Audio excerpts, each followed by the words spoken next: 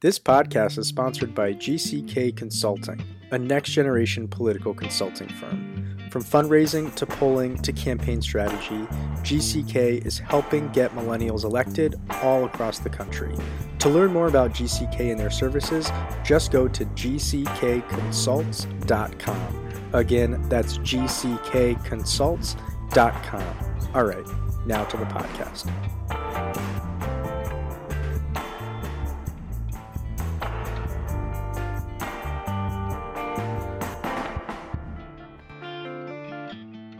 Hey everyone, welcome to the Millennial Politics Podcast. I'm your host, Nathan Rubin, and today I'm joined by Sam Jeske, Senior Fellow here at MP, and David Litt, former speechwriter for President Obama and New York Times bestselling author of Thanks Obama, and he's out now with a new book called Democracy in One Book or Less, How It Works, Why It Doesn't, and Why Fixing It is Easier Than You Think. David, it's great to have you on today.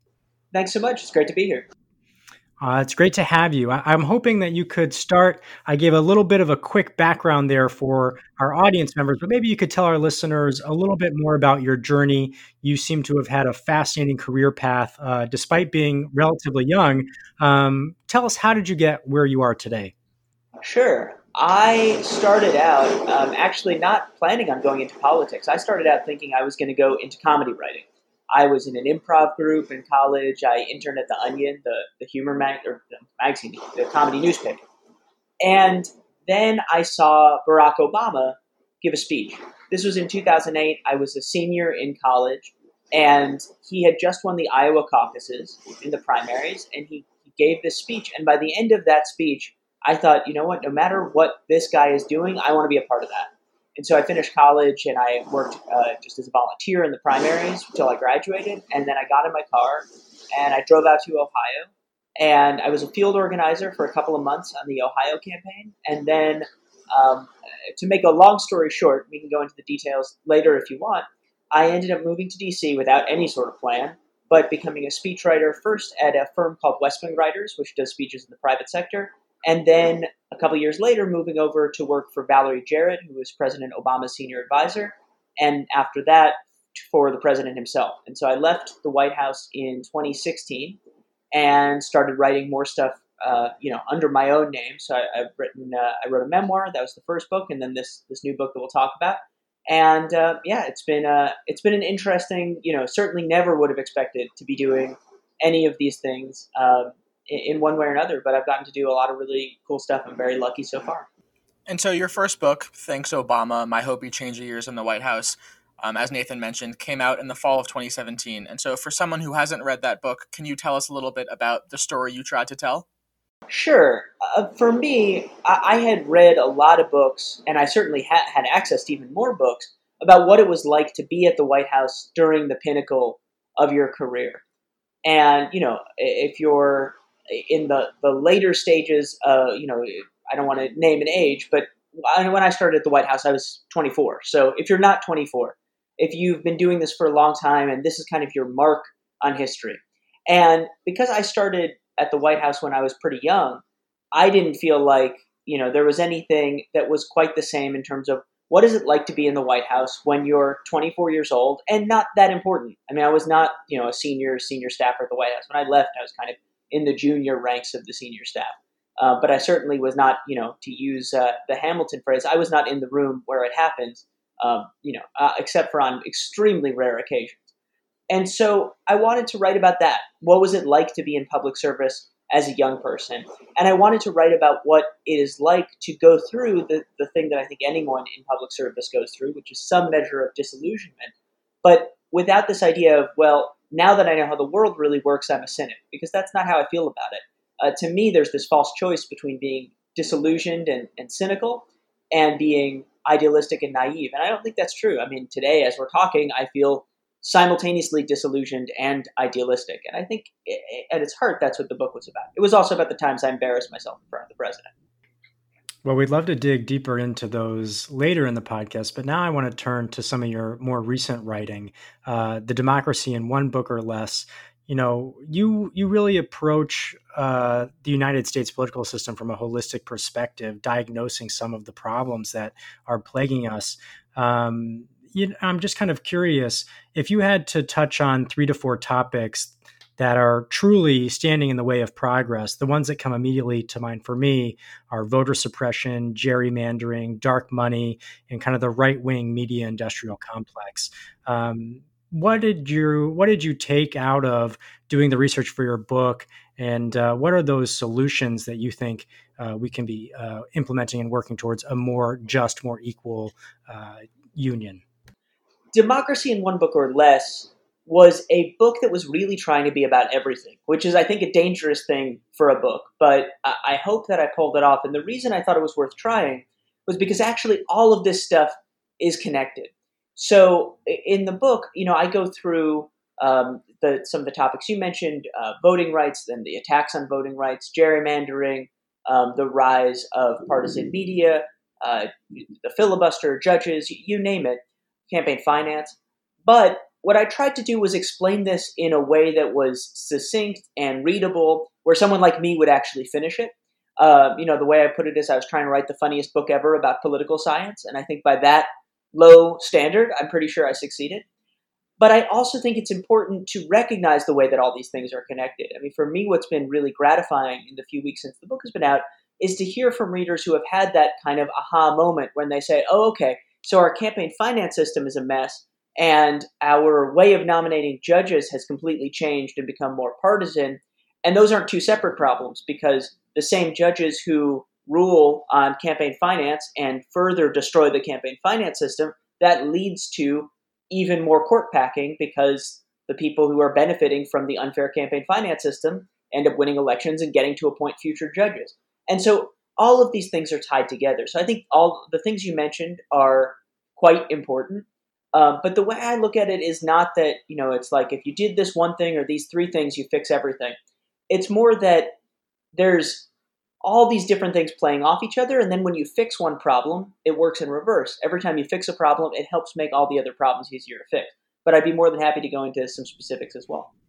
Well, I actually want to dig into one of the comments that you made. You said you tried to write the funniest book in the political science genre, and I was flipping through it, and it opens with you kind of stumbling around in Kentucky outside of a fraternity house. I was wondering, perhaps you could share that story for our audience just to give them a bit of a feel of what the book is actually like to read. Sure. When I started writing Democracy in One Book or Less, I didn't really know what I wanted to write about, because it turns out that despite the fact that I worked in the White House, and despite the fact that I majored in American history and knew all the words to Schoolhouse Rock, I actually didn't really know how our government worked. So I didn't even know where to get started. But I did know that Mitch McConnell was a big part of the story. When I was working in the Obama White House, there was just this sense of this guy understands something the rest of us don't, because he seems very good at manipulating the system so that the system works for him. Unfortunately, doesn't tend to work well for the rest of us, but it works well for Mitch McConnell and his allies. So I said, you know what I have to do? Obviously, I got to go to Louisville and crash a frat party at Mitch McConnell's old frat house. One thing I learned, I will say, in the process, was that crashing a frat party in your 30s is a very different experience than crashing a frat party in your 20s. I believe it. This is I'm a late stage millennial. I'm 33. So this is a thing that I learned, perhaps, would have been more hijinksy earlier. Sadly, I never made it into the frat house. But I think it was worth trying anyway, because one of the crazy things I learned is that on campus at the University of Louisville, there is this rumor, and I don't think that it's exactly true, but it is persistent. Everybody there seems to believe that Mitch McConnell owns the land underneath his former frat house, or he owns the frat house entirely, or some version of that. And people think that because of this, the Phi Taus, the members of Mitch McConnell's former frat, are allowed to break rules that everyone else can't break. And I do think that is true. I mean, you go on Frat Row on Louisville, when I was there, every house is totally clean, organized, nothing going on. And then you get to the Phi Tau house, and it's on the prime real estate. And, it looks like Animal House, right? There's an armchair on the roof. There's like a beat up old couch on the porch. And this sense of Mitch McConnell and his team play by one set of rules, and the rest of us have to play by another, far less advantageous set of rules. That is happening on a college campus. And more importantly, it's happening across the country, where it feels like There's a small group of well-connected people for whom our current system of government is working very well. And then there's millions upon millions of us who are feeling like our government is not representing us the way it's supposed to. That's a really interesting connection. Thank you for that. So I want to transition a little bit to our current political days. So having seen up close and personal the rigors of the office, how does President Trump really manage to not do anything all day, every day, except, of course, tweet and play golf, but still maintain a lock on maybe about 40% of America? That's a great question, and I don't claim to know the answer. I would say a couple of things. President Trump plays a lot of golf, clearly. I don't necessarily begrudge him playing golf, although I begrudge him charging taxpayers to play golf. Every time he goes, right, the Secret Service, and therefore we, are paying him a lot of money because he only plays at his own clubs. I think that the issue here is that if you look at what Trump has done, he's actually, and I hate to say it, accomplished a pretty good amount. Not legislatively, but if you look at what he's done on immigration and through some of his executive orders, if you look at the tax cuts that he passed, if you think about his base being motivated primarily by racial anxiety, right? The sense that, there's a new shift in America and that America is about to become a lot less white and that's scary for some people. And then also that his base was, I think, parts of his base were motivated by good old-fashioned, we want our tax cuts. President Trump delivered in some pretty compelling ways. So I think that the fact that he is a bad person, just objectively a bad person, I don't think is enough to push his base away. Now, ever since the pandemic started, we are seeing a whole different political calculus. And I do think that bit by bit, more and more Republicans are saying, okay, this is not worth it. I don't mind the tweets that make me embarrassed. I don't mind the occasional racist comment. But I do mind the fact that 140,000 and counting Americans have died. So I think we're suddenly seeing the political calculus start to shift for Trump. I don't know how low his floor is, but I don't think we've seen it yet. My guess is it would be somewhere around like 30-31% rather than 40%. Yeah, I mean, it is kind of crazy that it took a pandemic like this to finally see some cracks in the base. And so you being, a writer, a person who communicates professionally for a living, looking at Democratic campaigns across the country right now, different messages they're trying out, do you have any thoughts on kind of what you think the most effective message is to either turn out Democrats who aren't especially excited or persuade moderates and independents who don't love Trump but don't love the Democratic message either? Let me start by saying, you said it's amazing that 40% of the country stays with Trump. In some ways, that is amazing. But I also want to point out, in many, many ways, Trump has kind of redefined our standards downward. And this is one of them. When I worked in the Obama White House, we almost never hit 40% approval. And when we were in the low 40s, which did happen on a few occasions, everyone was anxious and miserable. I mean, some people had kind of been through it before. Some people maybe had better temperaments than I did and, didn't let it show. But I mean, I described it in my first book, after healthcare.gov didn't work at first and our approvals were in the low 40s, it felt like everyone in the building had been broken up with on the same day. And that's Tuesday for Donald Trump. I mean, that's happening almost every day of his presidency. So this is a historically unpopular president. Now, I certainly think he should be more unpopular objectively, but the flip side of that, and this goes to something we were talking about at the very beginning of the episode, I do think that the partisan media bubble, and particularly the Fox News bubble and the conservative media bubble, are able to keep that 40% of the country in line. And to connect all of these dots, the question now is, can Mitch McConnell recreate our political system so that you only need 40% of the country in order to maintain control? So, and I think that's an open question. I think there's a lot we have to do to make sure that doesn't happen. So to talk about this issue of what different candidates ought to be doing, I would say, first of all, it depends on the race, right? Every candidate is in a different place. Every candidate is trying to represent a different set of constituents. But I do think that this particular moment is very clarifying and fairly simple it goes back to the old Ronald Reagan question, are you better off now than you were 4 years ago? And I think ultimately, if you have people walking into the booth saying, is this the best we can do? Then Democrats are going to have a very good November. I think there are potentially ways for Republicans to get around that, but right now it's an uphill battle for them. And the question is going to be whether Democrats can kind of press the advantage. And I say that purely politically, because I don't think anyone would say, oh, this is great. It's not great. But the silver lining might be that politicians can be held accountable. What's up, everybody? We're going to take a quick break from the podcast and let you know that Millennial Politics is now on Spotify, Stitcher, the Google App Store, and iTunes. Basically, anywhere you get your podcast. If you like the show and like hearing from previous guests such as Mayor Pete Buttigieg, former presidential candidate Andrew Yang, Congresswomen Rashida Tlaib and Ayanna Pressley, and many more, make sure you subscribe, give us 5 stars, and leave a review. High ratings and good reviews are some of the best ways people can find us. And if you want to see us continue doing this work, we hope you'll consider supporting us on Patreon at patreon.com/MillenPolitics. Every dollar will go directly towards our mission of shining a spotlight on progressive candidates, causes, and organizations. Again, if you want to continue hearing interviews and conversations just like this one, we hope you'll visit patreon.com/MillenPolitics and join the movement. All right, now back to the show. So let's pivot now to have that conversation about solutions, right? So the issues that we both talked about, voter suppression, gerrymandering, the filibuster, the judicial nomination process, campaign finance, right-wing media. If we had to rank order the problems facing us, which in your opinion should take first priority? Or are there any that we could actually work on concurrently at the same time? Most of them we could work on concurrently, but just for fun, I'm gonna start by answering the question about ranking.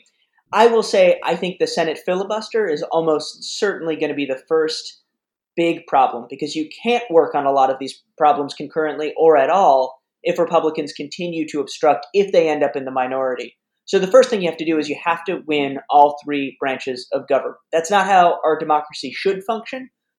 It's not how our democracy has to function in the future, but it's how our democracy functions today. So let's say that on January 21st, 2021, Democrats control the House, the Senate, and the White House. That's what I refer to as the Skywalker window, because it's like the end of the first Star Wars movie where Luke Skywalker has like this tiny little opening in the Death Star, but you make that shot and everything changes. You could pass one law and deal with campaign finance, immigration, voting rights, DC statehood, Puerto Rican statehood, all of these things that would make an enormous difference. But you're almost certainly never going to be able to do that if you need 60 Senate votes to get any bill through the Senate. So I think that odds are extremely good that in the beginning of a potential Biden administration, which certainly is a long ways off, and I'm not taking anything for granted, but in the beginning of a potential Biden administration, we will see more obstruction, and then the president and his allies in Congress would have to decide, are we going to get nothing done but hold on to power for a little bit and lock in some stuff so that we can obstruct in the future, or are we going to pass laws again? And if so, it's time to get rid of the filibuster. Are you concerned at all about potential downstream effects of getting rid of the filibuster? I know it's unpopular to say because Democrats have been burned by it several times, especially when McConnell used the nuclear option to get Kavanaugh and Gorsuch on the court. But are you concerned that if and when Democrats are in the majority, it will just flip back? I mean, it becomes less like the Senate and more like the House, right? Of course I'm concerned. In fact, I would go so far as to say that there are going to be negative unintended consequences to getting rid of the filibuster. We know that. One reason we know it, by the way, is that the House of Representatives used to have a filibuster in the 1800s, in the late 1800s. They got rid of the filibuster. At the time, Republicans were the party that believed in a bigger government, a more active government. And Republicans said, we've had enough of this Democratic obstruction in the House. We are going to end the filibuster. And it did create some unintended consequences. There's no question that without the filibuster, the first few years of Trump's presidency would have been worse. However, when I talk to a lot of people who I consider institutionalists about the filibuster, I expected them to point out what you just did, which is to say there are unintended consequences and say, for that reason, we have to keep the filibuster, maybe we reform it. And instead, what they kept coming back to was ultimately, the moment Republicans decide the filibuster isn't working well for them anymore, they're going to get rid of it. And so the question is not if the filibuster is going to go away, the question is when. And that means the real question is who's in charge when the filibuster finally goes. So my view is get rid of the filibuster and then immediately pass a bunch of things that are going to strengthen our democracy so that the next time Democrats are in the minority, you don't have the opportunity to wreck the country through the legislative process the way, frankly, Trump and McConnell would have in 2017. So I think the root of your question actually comes down to who is more comfortable exercising power, right? So much of politics is about accumulating power and then leveraging it once you have it, right? And McConnell, Republicans, and Donald Trump, they seem to be pretty comfortable exercising powers that are bestowed upon them by the Constitution and even powers that are not bestowed upon them by the Constitution. Do you think Democrats need to play a little bit more hardball and use the power when they have it? I wouldn't describe it exactly in those terms. So I think that if you look at McConnell and Trump, it is true that I think the phrase that I've heard kind of bounced around is constitutional hardball, right? They'll go as far as the letter of the law allows. That is true. And I don't think the Democrats necessarily need to do that in the same way. But more important than whether you're willing to use power is to think about the ends rather than the means. What do you want to use power for?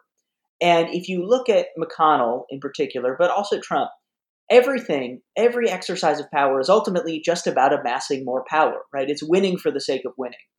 And I think that Democrats ought to be more comfortable using the tools available to them in the Constitution and also just generally in order to not just win elections, but in order to make the playing field fairer. But then I think they shouldn't go farther than that. I don't think Democrats should be trying to create a one-party democracy where Democrats always win. I think they should be trying to create a real system of government that represents the people where, for the most part, what we want, we get. And certainly where over the long term, we have the chance to choose and shape our own future. Without that, you don't have a democracy at all. And the last thing I would say is, I don't think that Democrats should be in the business of shattering norms for no reason. But I do think Democrats have to acknowledge when norms have already been shattered. So a good example of this would be around judges and court packing. I don't believe that court packing is a good idea. But if you look at what Mitch McConnell has done and what the conservative movement more broadly has done for decades, they've already packed the court. Not just the Supreme Court, by the way. They've packed the bench more broadly. So we need to recognize that the courts have been packed and now say that norm seems to have disappeared. How do we replace it with something new that hopefully accomplishes the same purpose? Because if we do nothing, that doesn't work. Yeah, I think I definitely agree on that point. It feels like Republicans have been breaking norms that have been held for years, and Democrats are still afraid to do that, even though the norms have essentially disappeared because of what McConnell and others have done. And so transitioning, back to your job as a speechwriter in the White House, Obama was known for his really great speeches. What did you work on that we might know? Do you have maybe a favorite speech you wrote for the president or an event that you struggled or were excited to write something for specifically? The speeches I worked on that you're probably most familiar with are the White House Correspondents' Dinners. I worked on the kind of like the comedy monologues that President Obama would do every year. So I was responsible for sort of curating and putting together those monologues from 2012 to 2016. And those were team efforts. So I didn't write all the jokes, but the way I always put it is, if they had gone badly, it would have been my fault. And those were really fun. It was interesting to get to work with the president in this way where you got to see how he operated, but where the stakes were a lot lower than most of the decisions he had to make. So, for me, whether a joke ends up in the speech was a really big deal. But for President Obama, deciding whether or not a joke goes in the speech was probably, the least important thing he would do that year. So that was really just a fascinating window. Plus, it was tons of fun, right? Like we brought Keegan-Michael Key in. He played Luther, Obama's anger translator. These were things I did not anticipate ever getting to do when I was, writing for a humor magazine in college. The other speeches I worked on a lot of domestic policy speeches. They weren't the way we did things in the Obama White House. Usually the chief speechwriter would take the biggest speeches, the State of the Union or something like that.